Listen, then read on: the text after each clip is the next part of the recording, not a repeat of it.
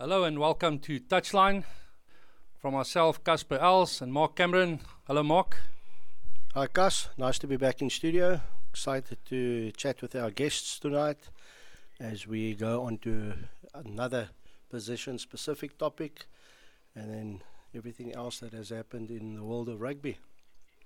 Yes, definitely. But before we get to that, unfortunately, we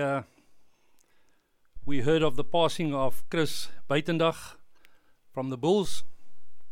South Africa has lost another incredible rugby giant. The legendary rugby coach passed at the age of 68. Buitendag, described as one of the most passionate servants of the game, passed away last week after losing his battle with cancer. Our condolences to friends and family and to the Bulls Rugby Union. Now going on to position specifics, we are joined tonight again by Donald Ngwenya. Donald from the Sharks, coach education supervisor, 25 years coaching experience. Hello, Donald. Hi, Cass. Hi, Mark.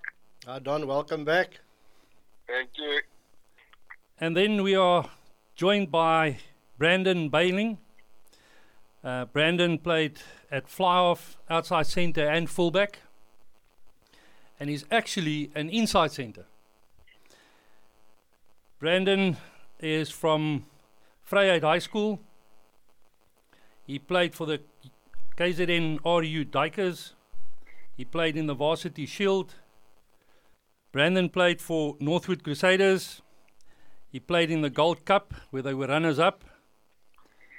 He played for the Sharks Supersport Challenge, as well as for the Sharks Currie Cup in 2017. Welcome, Brandon. Hi there, Cass. Thank you for having me. Mark, thanks for having me. Okay, position specific. We're talking about centres, number 12 and 13. Donald, if I can start with you from your side. What is the responsibility of a centre in the game of rugby? Okay, so let's talk about the inside center first. Okay. Okay, for me, yeah.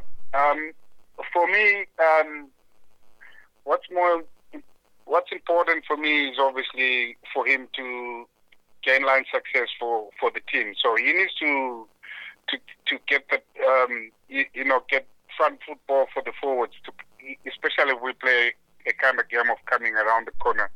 So we need that inside center to do that. Okay, so he doesn't necessarily need to be running over people or being a big specimen, that kind of thing. Angle running, footwork, and all that can get the team over the advantage line. So he will need those kind of skills. Okay, but we know that area of the field is mostly congested. So a physical center will do well there. If he's got size and is quite strong, he'll be able to gain meters because he has to win those collisions in that area. Okay, so Okay. He also needs to have good distribution skills. Okay, he must be able to make good decisions when he in that area. Basically, it also depends on the kind of style of game you play. So in other teams, he might be your second 10 if you want to look at it that way. Yes. The teams that use a second 10 at inside center, so he is like your second flyer. Okay, so he needs to be a very good decision maker if you're playing that kind of game, with good distribution skills and a good kicking game as well. Okay. So, Don, just to come in there quickly, if we're talking about your 12 centre carrying the ball, obviously you get different 12s. Andre Esthuizen is a prime example. He is a physical specimen that will take the ball up. But if we take the ball up, is your primary function then to try and suck in your opposition to create space out wide, or why would we necessarily get our 12 to take the ball up? Because don't we take him out of the game then? Okay, so Mark, what we're looking for, it could be part of your play to use him to, like I mentioned, get gain line for you, so you can set up the next play from there and play from there. Obviously, like you said, bring the defense a bit tight.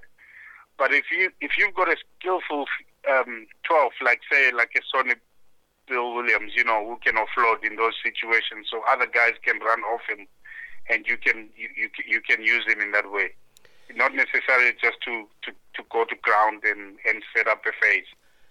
So is it safe to say, just before we go to Brandon from a playing perspective, is it safe to say that, like with most plays, depending on where you are on the field, your 12 will come into play either to give you static ball once he's made contact, or to recycle the ball quickly for you to attack wide, or different game scenarios will obviously unfold depending on where you are. Exactly. Yeah. So it's what what function you've got, how you launch your plays, say from a set piece. So if you notice, most teams would launch off a scrum, maybe using a 12 if they've got a 12 that's a good ball carrying 12. They just think of a Karevi or a Laumape, for example. Those kind of guys, they use them to carry the ball, so to get over gain line, and then from there, then you can attack maybe wide, or come around the corner with the forwards. Brandon, from your side? Well, I tend to agree with Don. From talking out of experience now at 12, I've always known that there's two different centres. You've got your distributing centre, and then you've got your basher. Just a prime example of a distributing centre, if you think of Matt Ghetto, yes, that's another 10 running at 12. So now automatically he becomes a link. Yes, he is strong enough to get over the gain line, but that's probably not what the coach is looking for. Then another person that's the same as him is Sonny Bill Williams. Yes, Sonny Bill is physical and he can get over the gain line, but he's also got the offload game. Yes. And it's strange that we sit and we talk about it like that. I mean, all the teams that we're talking about is New Zealand, Australia, and they've got the centres. We had it for a stage. We had Jacques Fourie and John de Villiers. But, I mean, you can't compare them to your Laumapis of late. I mean, you've got a 12. I think he's 1.75 metres tall, but he's nearly 100 kgs. I mean, he's going over you, or he's going around you, and he can distribute. And that's why 12 is... I always got told by my coaches, Brandon, you're basically a glorified flank. You're working on the field, whether it's breakdown, but your main objective is first phase ball, set it up, put the team on the front foot, and then you go from there. So Don, just carrying on from what Brandon says, obviously he spoke about two different styles of play. If you look at your 12, would you say that 12, I won't say must be more skillful than a 13, but in theory, he's the one that will create space for your 13 running off him, for argument's sake, on attacking play? Is that what you're looking for? If you're playing that kind of style of, if you want to get the ball out, then you need a creative 12 who's going to put your 13 out. In space and be like Brandon's mentioned the Keto, for example. A Kettle Bill, Australia have also used Kettle Bill at 12. A guy like that can create space for players outside him. So that's if you're playing that kind of style. But if you want to be more direct, then you're gonna need a ball carrying 12 who's just going to you just want him to get over the gain line for you. That's what you're looking for, and that's what you want mostly. But ideally, you want one that still has the skills to offload, should it be necessary, although you're making contact. The other question on that, the difference between your 12 and 13, is it also true that your 12 or your 13 needs to be quicker than your 12, because obviously your 12 is the one that creates the space for 13 to go through, or is that just a myth? I'll say so, yes. You obviously need a 13 that's quicker, because now he has to link with your wings if you make a line break and stuff, and things like that. So that's what your 13 becomes your outside link once you've breached that first line. his running lines and his speed should be quite up there. So would you then safely say that that's why Brandon's coaches put him at 12? Because he's slower. Cart horse. No, I'm only kidding. And just on that, last week we touched on 9 and 10s, and we also touched on the fact that your decision makers are obviously at 9, 10, and 12, or the combination of your decision makers. So if you look at a 12 that can play 10 and vice versa, Brandon is a prime example. I was fortunate enough to be part of the coaching staff when he played Varsity Shield for us. I think it was 2014 or 2015, around about there. And those skills obviously come to the fore because you think slightly different, but they complement each other. So would you then say, and Brandon, you can maybe come in here as a player, the difference, I know we're not touching on 10 because we spoke about it last week, but now that you're here, we can just hear from a player's perspective, the transition between 10 and 12, is it very similar? Obviously, your lines might be different because you're carrying instead of distributing, but how would you adapt to something like that? Well, I won't say that midway through a game you can move from 10 to 12 if you're not a professional. I'll tell you that much. It's when you're at a 10, you achieve. You're not there to just play or fill the numbers. You need to actually command your troops, where you're going, what you're doing. That's why it's also very important to have a good 12 next to you. Because while 10 and 9 are communicating, getting the forwards into place, that type of thing, looking for territory on the field, you've got 12 that's looking up, scanning, seeing what's going on. And that's why 90% of your calls in the backline actually come from 12. Just to relieve the stress of 10 a bit, because how I played from previous experience, I had a fly off Chris Jordan that did not make a backline call not once. The call had to come from 12 and go through, otherwise it did not happen. And that was because he's got so much to think about. And even if you watch professional rugby now, your 10 is under so much pressure that he doesn't have much time to think. Yes, you're getting paid. Yes, you practice it every day. But pressure is pressure. When somebody shoots up at you, you're going to have to make a decision. And that's why at 10, it's very, very difficult just to slot in there and expect to perform. Is that maybe why a lot of coaches now in World Rugby uses a number 10? A set 10. At 12. That could the Matt be. Gitos and the Ini Lulus. So are you technically saying it's easier to move from 10 to 12 than the other way around? I would say it's easier to move. Yeah, from 10 to 12 is much easier. I mean, if you think of it, at 12 you're there to set up and you're still making the calls. So, yes, but to move from 12, where 90% of your game is now set up, to go into a position where you have to become the link, the distributor. That's why you see a guy like Pollard and Yankees that's played in a number 12 jersey before at Super Rugby level, but you've never seen an Andre Esterhuizen play at fly-off. 100%. Well, they would from first receive in the sense of kicking a ball out or so. Yes. But not running the back. Not running the back line, yeah. And that's why you'll see as well, 90% of your games where a 10 gets injured, it's either your 15 is stepping up or they've got someone on the bench. Yes. Or your scrum off moves into 10.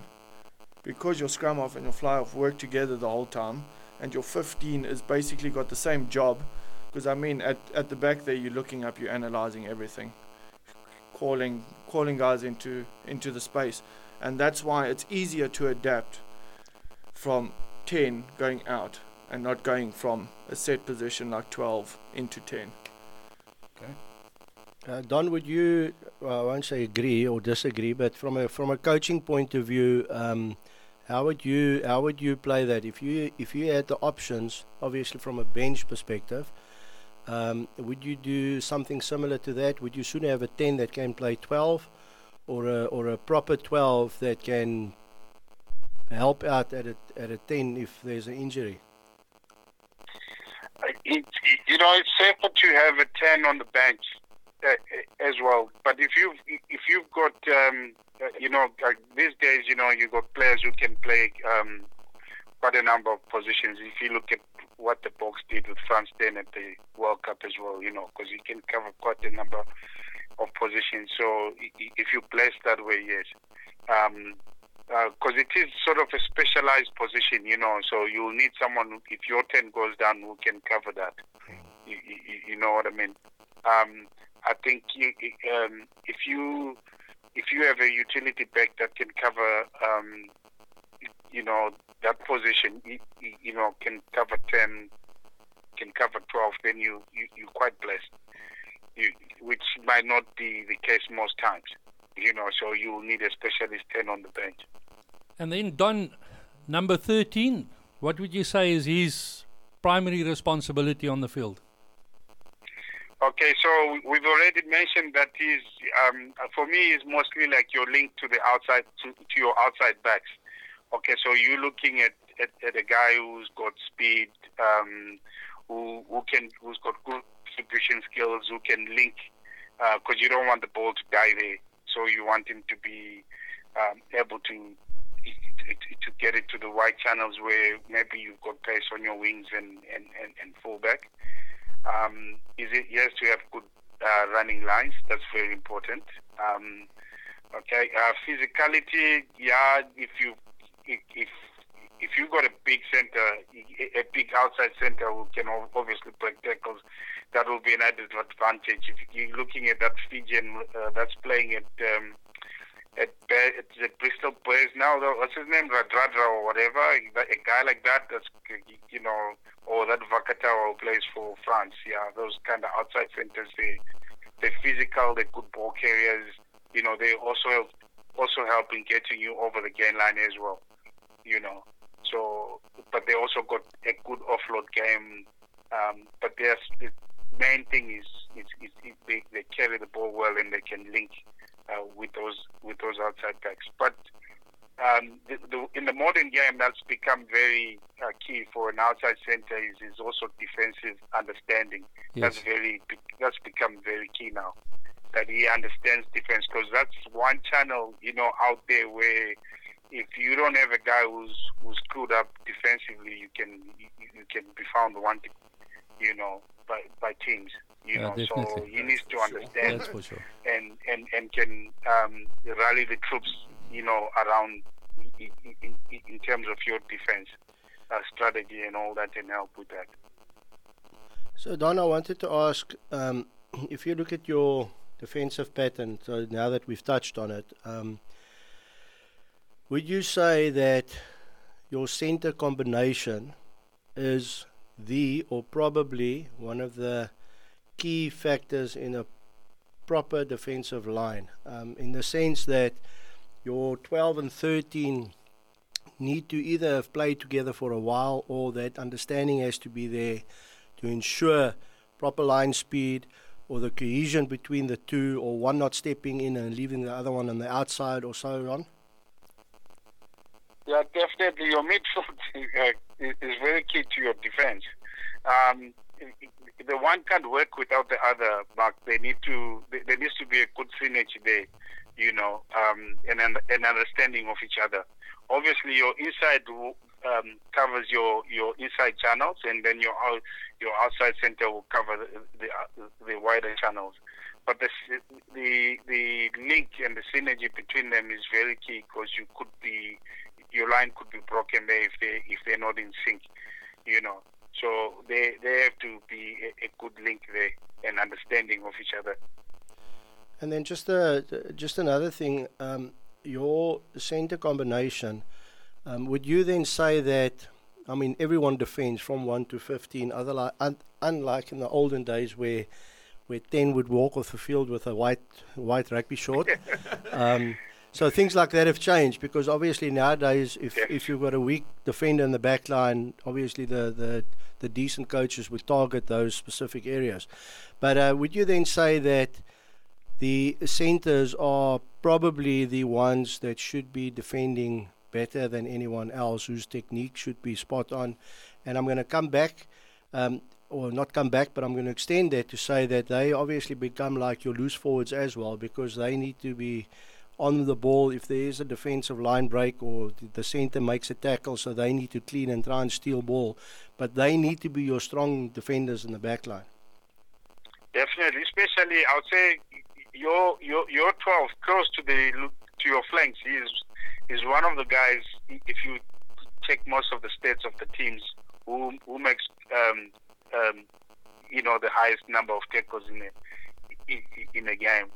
So because where most teams will probably attack, coming around the corner, using forwards around the corner there and all that, and so your 12 has to be a real good tackler. You want him to be quite good at that. So Petin. With Petin in sort of in the wider channel, there's not much help. There won't be as much help, in terms of assistance there, if in terms of defense, because it's a bit wider. 12 might have maybe a loose forward close or maybe the 10 close as well, but in the 13 channel, you find your 13 might be isolated sometimes. Some teams are actually quite good in maneuvering your defense to isolate your 13 like that.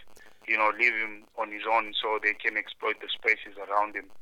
You see, so he will need to be someone who can read the game defensively, understand exactly, and be able to to call for help and make sure that you're not found wanting in that space. So, Brandon, if I can ask you then, from a defensive point, I know you play 12 more often than not. Would you then say your 13, from reading a defensive line and that, should be more vigilant than your 12? Because obviously your 12, everything is happening in front of you, where 13, there's more space. More so if you're 14, depending on which side of the field you are, either your 14 or your 11 is hanging back. So your footwork has to be better, your body position has to be better, you need to be quicker on your feet. Is that a fact? Oh yeah, 100%. As Donald had mentioned, at the 12 channel, you've got a lot of forwards coming around, so you're quite tight. And if the communication isn't on point, and they're not telling you to push out, 13, 14, or 11 can be exposed the whole game. That's why offset piece. What we did is we used to shoot up hard on the inside. So 10 will take up the line, or 9 will take up the line extremely quickly. But then 12 will hang a bit, 13 will hang a bit, and then ultimately using the touchline as another defender. Yes, you're giving them a few meters, although you're guaranteeing that you're buying time to get across. There's nothing worse than getting exposed at 13, and I've seen it happen a number of times. And 13, you've got to be quick and you've got to be nimble. I've played with a lot of 13s, and from a 12 to a 13, if there's a communication gap, you're going to have problems all day, and the opponents are going to attack you there. Secondly, if there's no such thing as 1 week you're playing with somebody, next week you're playing with a new 13, what happens is you're so unsettled that you just don't gel, and that's when gaps start coming in. That's when wings start calling 13s out and you calling 13 in, and big communication problems. So 13 outside center has to be vigilant, and they have to be quick on their feet. If they need to shoot because they see they need to get man and ball overlap in front of them, they need to go. But the thing is, you need to be clinical. If you're going out of your way to shoot, you need to get man and ball. There's no other option. Otherwise, you just have to buy your time. And I think that's a very big problem that we have, is 13s. We tend to think that 13 with the new game has become another 12. Bastien Ruud. It's not the quickest, but gets over the gain line, offloads to the wings are gone. But that's 12's job now. So you need to find that balance, and I think it's easy to find the balance. It's just you need to work together, and 12 and 13 is so vital in defense. Basically, I see them as the backbone in defence. I mean, broken play, your 12 and 13, your centres can be split, having forwards in between them. As long as they're communicating, everybody's going up in one line, everybody's doing their job. It's not a problem. But if there's not that connection, you're going to have problems all day.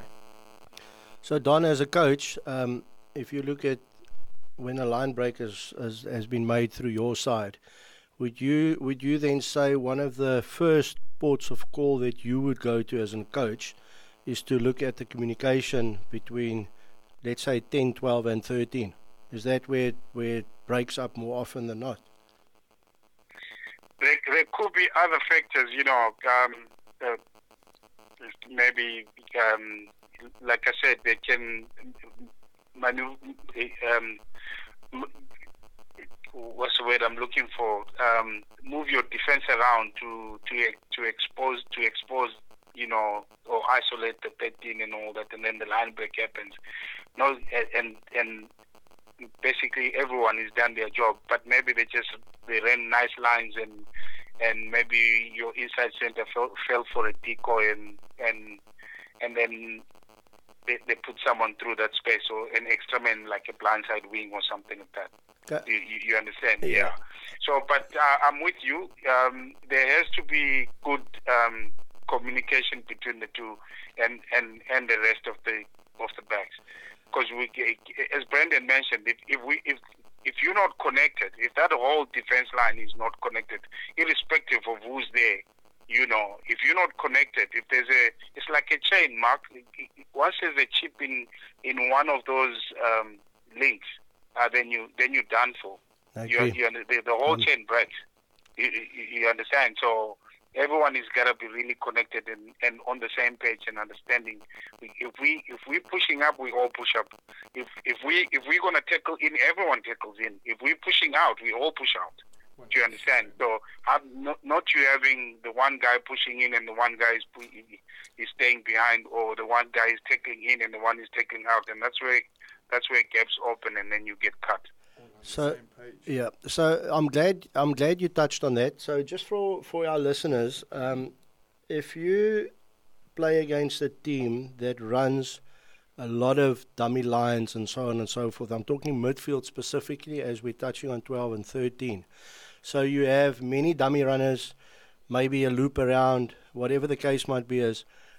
Sometimes you hear people saying 12 mustn't follow 12. In other words, if 12 moves from his channel into 13, he mustn't follow, he must stay in his channel. Some say you must follow. Some say you need to be static.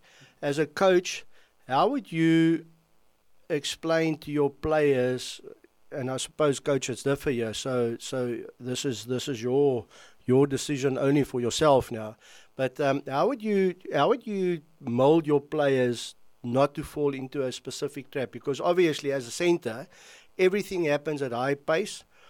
You've got big forwards running at you, so your time to make decisions is very limited. It's split decisions you need to go. If you play against a team that recycles quickly, by the time you get into your channel, they might be gone. So there's many factors that play a role in this. But if I'm a 12, like Brandon is now, so if Brandon is a 12 and I'm his 13, would you tell us to stay in our channel, or do we follow our opposite number, or how would it work? No, the defense is fluid. You cannot say I'm going to stay in my channel or I must follow my 12. It's fluid because do you understand? It's a picture that's in front of you. What the attack throws at you. Do you understand? So we gotta identify who we're taking, and we communicate it, and everyone is clear on who's going for who and who's taking who. That's why I said if they've got, let's say for example, Mark, they brought a blindside wing and they got numbers up, and we all gonna tackle in. Do you understand? To cover those numbers on the inside. Do you understand? So they might have an extra man outside. So I would rather they beat us on the outside than break us in the middle. Do you understand? Because maybe then our cross cover can get that guy if he runs through. Do you understand? But if they break you in the middle, they get through there, and then they just put numbers behind that ball, you're done for. Because then they're just going to play an offload game and you finished. So So Brendan mentioned it earlier. If you can try and push them to the touchline as much as you can, so you can use that as an extra defender, that will work. You know what I mean? So we might need to do that. So it's fluid. You cannot be be specific that you just gotta follow 10, you gotta follow 12. You know, you don't know who might be coming that way, and who, it might be a blindside wing, for example. And I might have 12. I might be marking 12, but then they bring the blindside wing in, and I have to adjust to tackle that blindside in. So that means my 13 now must adjust to tackle my 12. You understand? And then the 14 must adjust to tackle his 13. So that will probably leave maybe their 15 open, which will need our 15 maybe covering that guy on the outside, or our blindside wing will be working his way across, so you can catch him on the overlap or something like that. So it's fluid. Okay, then just the last one. Would you then, if you're playing against a team that has many variations in midfield, would you, obviously you might have forward standing in between the backline players now, so depending on how you play, you might have some of your forward standing on the outside and the tram lines, but would you have your players standing closer together to try and avoid certain things and try and give them space on the outside, or would you be staggered equally across the field? Or would that also depend? Try and cover as much of the width of the field as you can. So, you know, to be honest, I prefer to have my slower players more on the inside and my quicker players on the outside, if it makes sense. It does. That's So why Brandon plays on the inside. It does. Yeah. you know what I'm saying? So, yeah, you don't want a lock, for example, sitting outside your 13 and then he's running against the wing or something like that. He's going to be shown up. You know what I mean? So you try and push them more inside if there's time. You try and get them more inside. So it will be more your tight forwards closer to the breakdown, and you're going to your loose forwards, and then your outside backs on the wide channels. That's what. But the spacing will depend on who's inside or outside you. So if it's backs on their own who are quick, or with loose forwards, the spacing might be a bit bigger. You understand? You know what I mean? Because they can cover that easily. But if it's like a lock and a lock next to each other, or a lock and the prop next to each other, they need to be in a comfortable distance that they can cover. It might be a bit tighter. Don, just on that, I think, just going back to, I think what the biggest thing is communication on defense. I mean, if you've got a ruck in the middle of the field and you've got your tight 5 in between your 12 and 10, that's a problem, because they're going to attack there. And that's why I think heads up rugby on defense is always going to happen. You need to be looking up. Sometimes you don't always have the time to shift out and let your heavies move in, and then it's just one of those things. You need to make your tackle. But I think the biggest thing on defense, and Don, you can correct me if I'm wrong here, is just you need to follow. Once the ball has gone past you, you have to cover the inside. Definitely.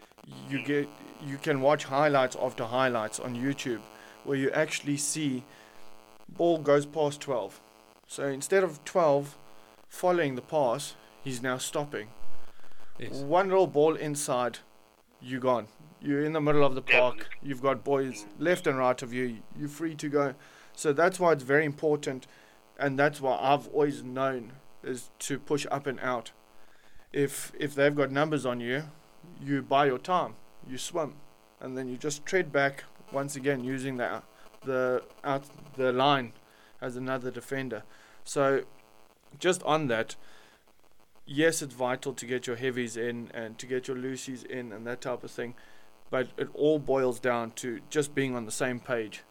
I mean, we used to get it drilled into us pillar post. Yes. Every single training session I think I went to, it was A, B, A, C, B, and you had to fold and get into place. And then only once you were set, your pillar and post did not move.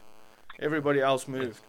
And that gets drilled into you from such a young age that when you're playing at a higher level, you automatically know to look up and scan out and shift out, knowing that they're going to try to expose the heavies around you. So yes, it comes down to experience. As Mark, you mentioned earlier, you can't buy experience. So it comes down to experience, but just communication. That's all it is.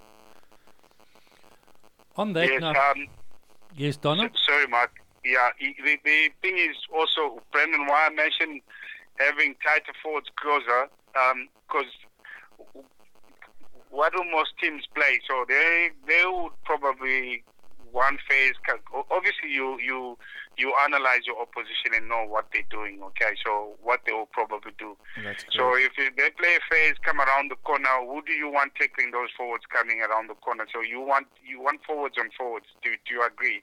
Okay, Yes. so that's what you want. You want forwards tackling forwards and backs tackling back. So you don't have mismatches. Yes. You understand what I'm saying? You don't have mismatches anywhere. So you don't want backs running on against your forwards, especially in the wider channels, because they will be exposed because they're slower naturally. And you don't want big forwards running against a small back closer to the breakdown, because most probably there might be a bust there. Even if he is able to slow him down, like it might be a speed bump, he might still be able to offload Yes. and they're through.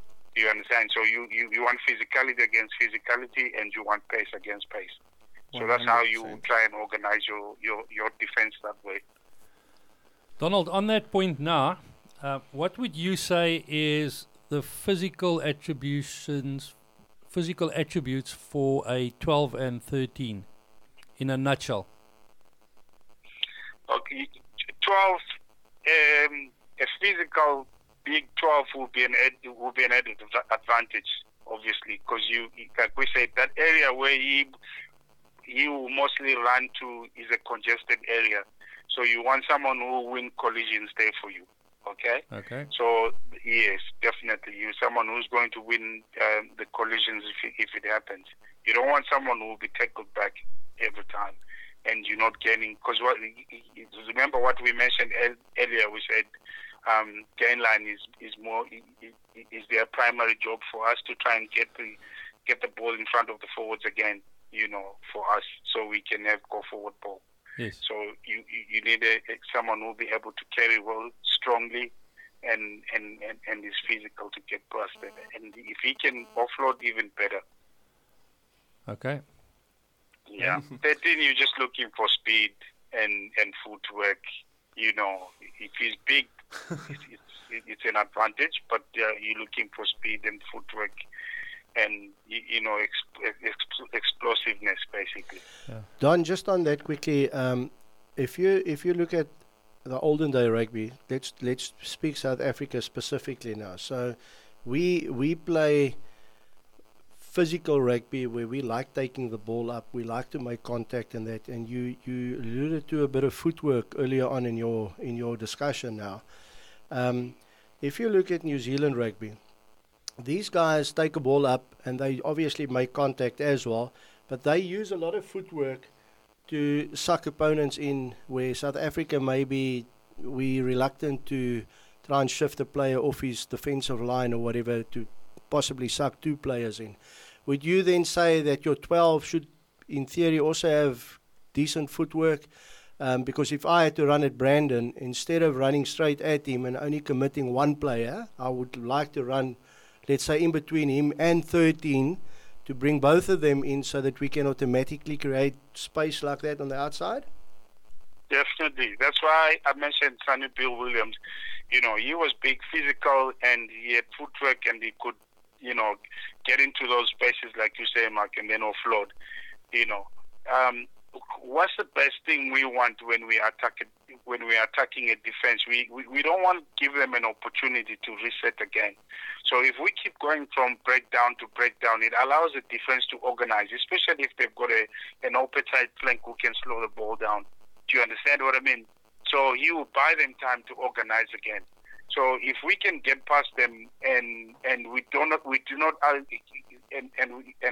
there are no rugs formed and we don't form rugs, it's difficult for them to set that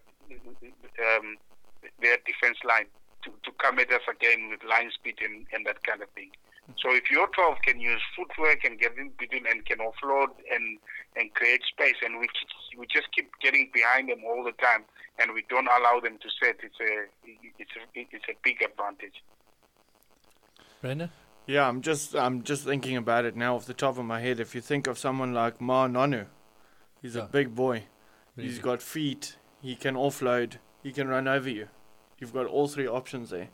And then I'm just thinking of the time that he had Conrad Smith next to him. Conrad Smith is not the smallest, but running a line, he runs perfect angles. He's brilliant on defense, and also he's got wheels. So if the 12 gets over and gives it to 13, Conrad Smith 99% of the time he's going to finish, or they're going to score once they've turned you. And I think what's so important, and there it also just comes back to following and just tracking. If 12 gives a ball to 13 and 13's gone, your job's not finished. You have to follow up. You have to run that support. If he gets tackled, you either there to clean or for the pop. There's always options. But I think that's the biggest thing that needs to start happening, and we see it every day. We give the pass and we just drop back. Job's done. Well, Let's fall. It's not our job to clean a ruck or to steal a ball, and 13s don't steal ever. then just to sum it up, Don, the difference between a 12 and a 13, if you can just sum it up, what would you look for? I would say maybe your 12 would be more of your ball carrying kind of creating kind of player, and 13 is your more runner finisher kind of player. That's the best I can think of. That's what you're looking for, and the link with the 13 is more of a link with obviously with your outside back. Yes. Just a last one from me, John, with regards to the centres. Is it true that your running lines for your centres are similar to your loose forwards in the sense of 6s and 7s? The reason why I'm asking that, in the days gone by, the older you got, the closer to the forwards you moved, and the ideal spaces for your 12 and 13 was to go to loose forward. Is it still like that? Yeah. Don, you don't have to sugarcoat it. That's what happens. You're exposing your age here, Mark. Aren't you older than me? So is that not so anymore, or do the players just stop playing when they get too old? What I can say, they basically they need to complement each other. Do you understand? They have to complement each other.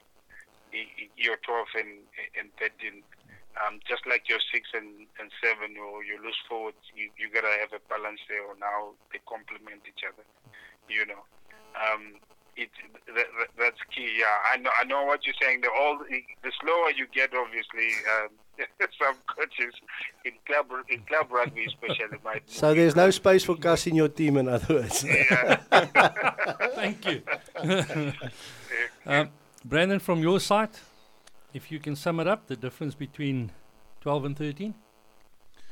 I've always thought of your 12, as I said in the beginning, you've got two 12s. So it all depends on who you're playing against and just doing your analysis on your opponent. I mean, yes, you want to have a set 12 and you want to have a set 13, and you want them to be all-round game players, as we had mentioned, Matt Ghetto being able to play 10 and being that basher. So if in the perfect world, I would most likely have Del Mapia at 12, and then at 13 have somebody like a Jock Fourie.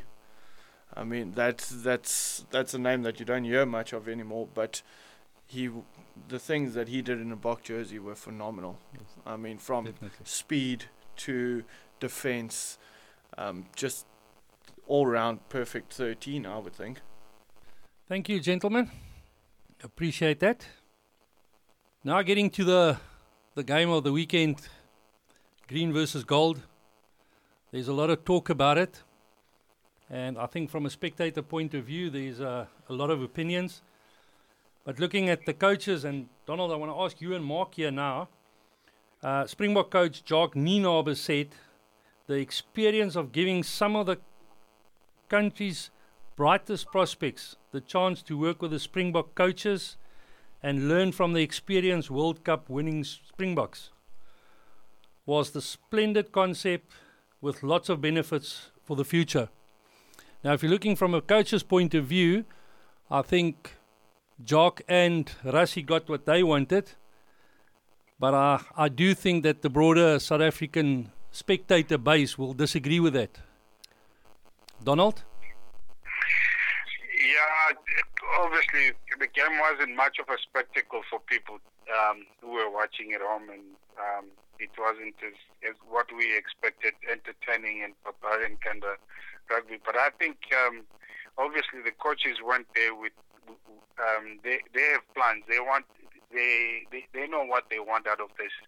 I think Jacques is thinking about the rugby championship and how the Springboks are going to play there. And he wanted to get everyone on the same page as quickly as possible. You know, even those youngsters that they brought in and the new faces, so they understand the way the Springboks, play international rugby basically, which is based on set piece dominance, scrums, mauls, a good defense, and scoreboard pressure. That's basically what it was, and that's what that's what those two teams played. And it's not entertaining rugby, but it's winning rugby. I think if you look at, firstly, if you try and analyze the game, what's been happening as well, if you listen to social media, a lot of people have looked at New Zealand playing their north versus south and compared that to South Africa's green and gold. I don't think you can compare the two, firstly. Obviously our type of rugby that we play is different and so on and so forth. But what South Africa did is, if you look at the amount of Springboks that played in the World Cup that was on display on Saturday compared to when New Zealand played their north versus south, there was a vast difference. And part of that is because a lot of our South Africans are now playing overseas, so they weren't part of this. We saw quite a number of youngsters coming through, and I think from a coaching point of view, that is probably one of the reasons why this was put together, to see what our future holds at that specific level, because there was quite a bit at stake there. Players, it's like a trial game. Players had to play to try and prove a point. Sanele Nohamba is a prime example. I mean, he outplayed some of the Springbok nines that were on display there. Yes. And he's a youngster, he's 21. Yes, he's a local boy, but that specific talent at that level stands us in good stead. And you can look right from number 1 to number 15 to the bench that came on. Rassie, when he put this together with Jacques Nienaber, obviously had a specific plan. I don't think it was to please the spectators. Definitely There's not. a bigger picture in this, and as we alluded to in previous weeks, if we do go to the championships, that's part of it. I think he will still play around with certain players there. Obviously, we're going to take an extended squad. I think a lot of the youngsters will be part of that, but their main aim is to wait for the British and Irish Lions to land. That is what it was about, to see our youngsters coming through. The young guns were part. I think there were 16 or 19 young guns that were part of the training sessions. A lot of the influence, I mean, I look at a guy like JJ van der Mest, for argument's sake. Yes. If you look at social media and all the posts that he made, what an honor to play with this player and that player. Although he's a Springbok in his own right in the juniors, it is such an awesome experience for them to learn from the older guys. Same as we spoke to Brandon earlier with regards to experience and that. The youngsters can only learn from these guys, and giving them exposure like that is completely different to playing Currie Cup and all of that. So the pressure is different. You now need to try and play for a space in that Springbok side. That's why you were selected. It's a few of the better players in South Africa that was part of that. Yeah, I saw a photo of Kate Wolliter at age 10 with Elton Yankees. And then they showed them on Saturday where they were standing together and actually playing together. And just the pride that Kate spoke about, playing with him now, meeting him at age 10 and now playing with him in that game, made a huge difference. Just something we spoke about over the past couple of weeks, Mark, was the number of youngsters that Australia and New Zealand included in their squads. I mean, they were talking about 13 and 14 youngsters, new caps, in those sides. And now Rassie and Nienaber went and included all these youngsters. Do you think there's a specific aim behind this? Yeah, look, I think there's a few different scenarios. You can't really compare our green and gold squad that they got together to play against each other on Saturday to the Australian and New Zealand squads that were selected to play in Super Rugby and to play the Bledisloe Cup that starts on this weekend.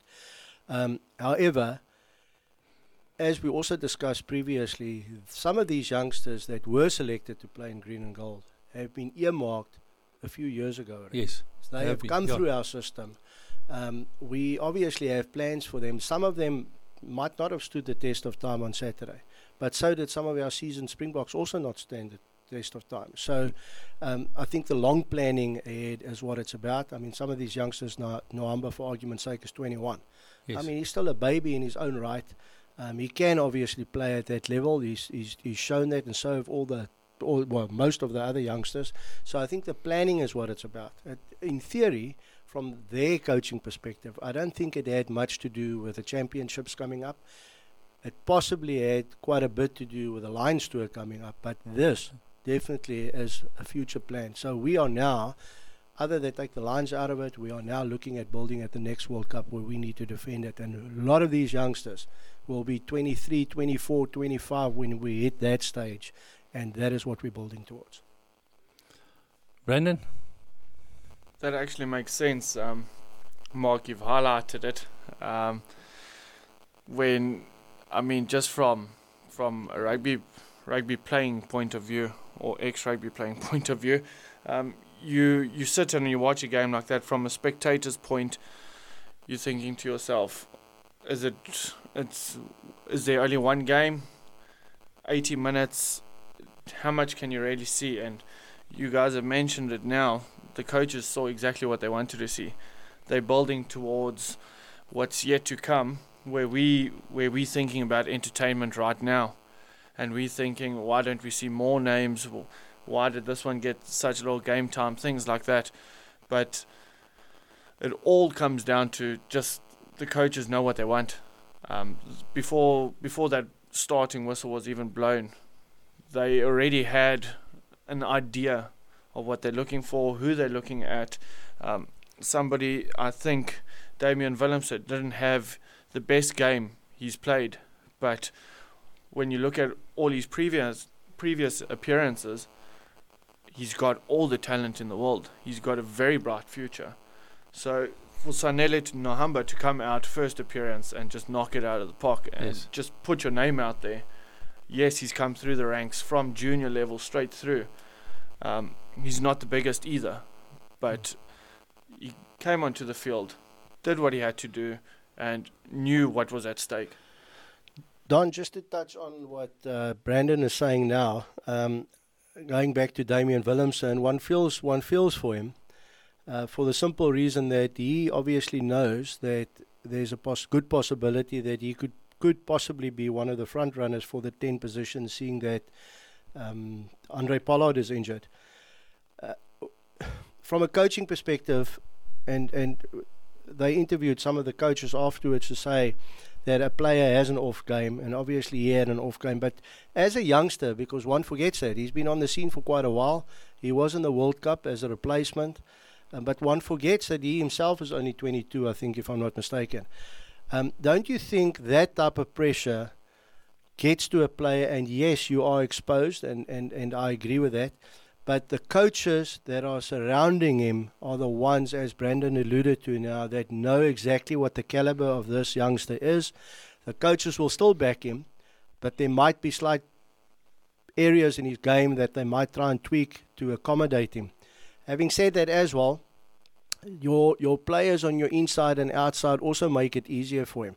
So as a coach, how would you see his play? Do you think that he has a future, and obviously Rassie and them will still look at him, or do you think he's possibly taken a back step now because of what happened on Saturday?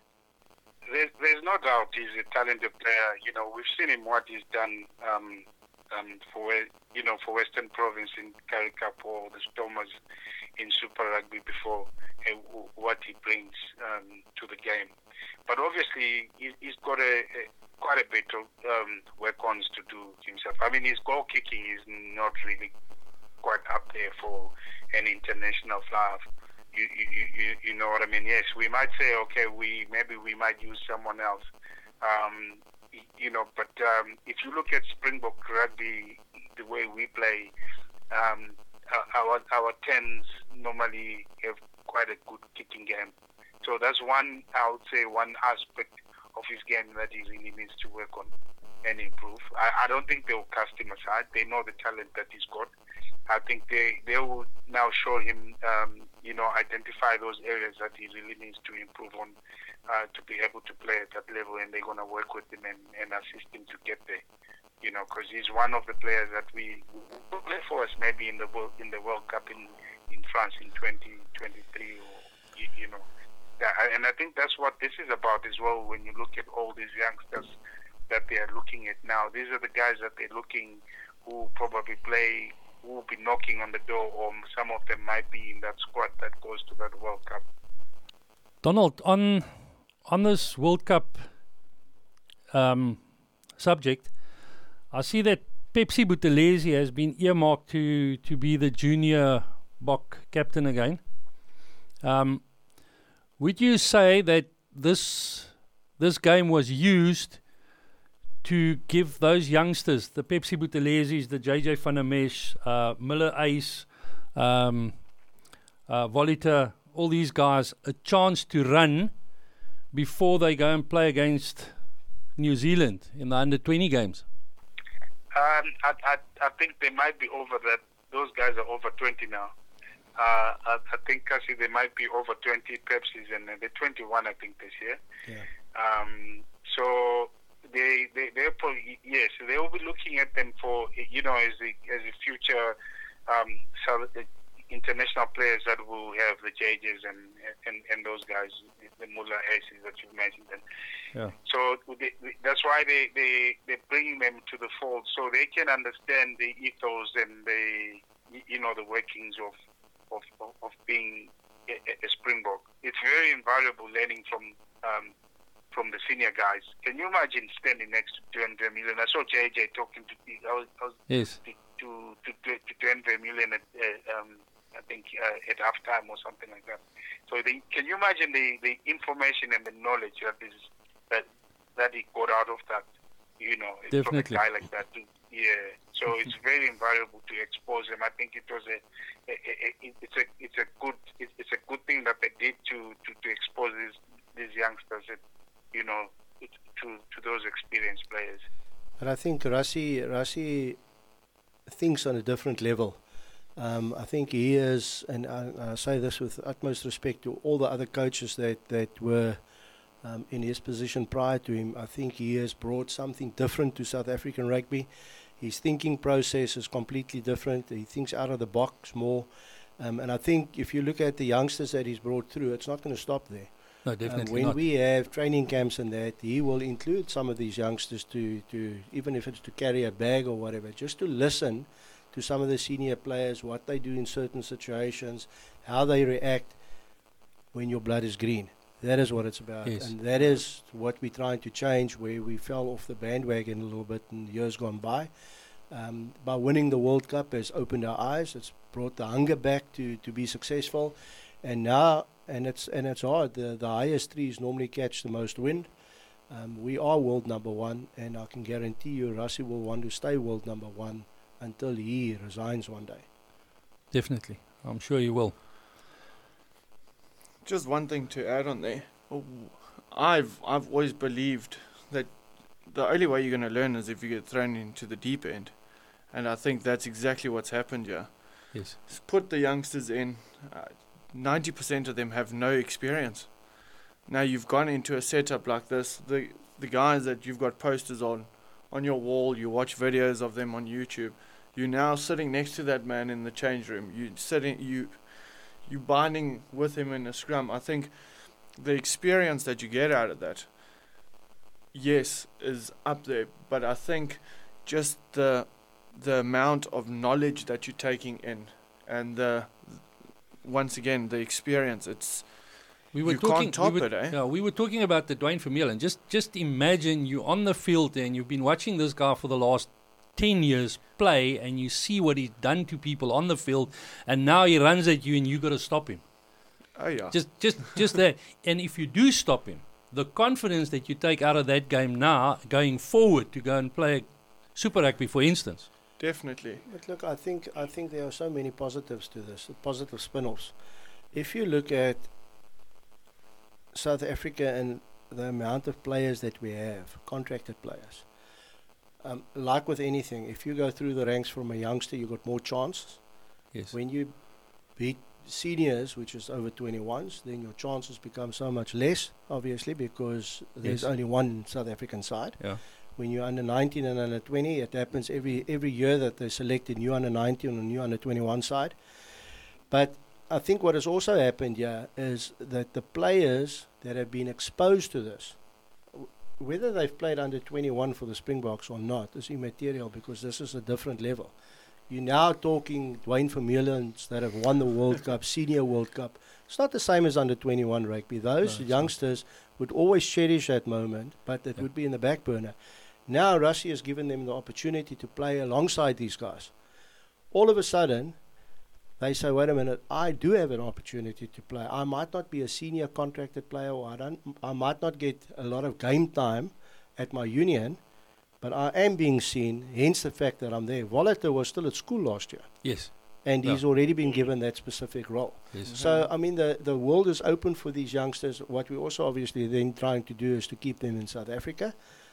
We spoke about it last week, to go overseas, and we all got our own opinion on that. I'm still one for that. I think it's a good thing for us to do. But from a South African perspective, these youngsters know. Pepsi Buthelezi, for argument's sake, he's not even the starting 8 or 7 at our union. Yet he was called up to go and play there, or to be part of that group over there. So, I mean, and so you can carry on and talk about many of these other youngsters. Yes. But I think the carrot has been dangled. They're eager. They want to have that another chance of possibly making the senior Springbok side. Definitely. And I think this was an awesome initiative. Yeah.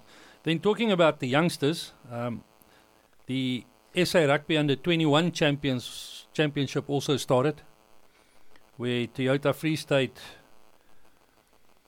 marginally won against Xerox Lions 31-30, and the Vodacom Bulls 36-25 against DHL Western Province.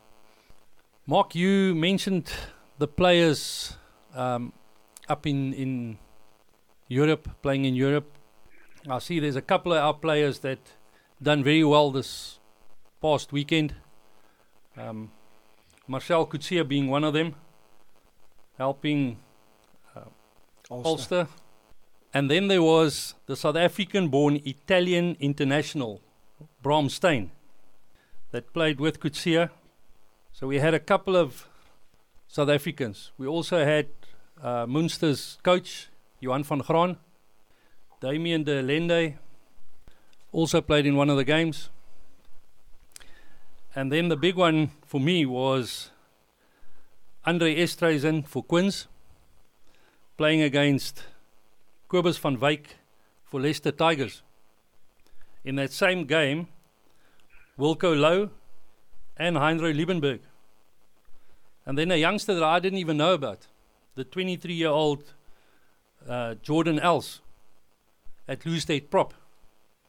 So quite a few South Africans in those games.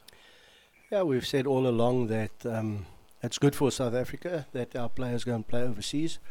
I think you like the Els youngster because he carries your surname. But very good player though, huh? No, to be honest with you, you know, we've said all along that it's good for South African rugby, even more so now that we are, in all probability, going to be joining the Pro 14. That will become the Pro 16. I think it's great for South African rugby. Throughout the years, we've had players performing there. You can name it.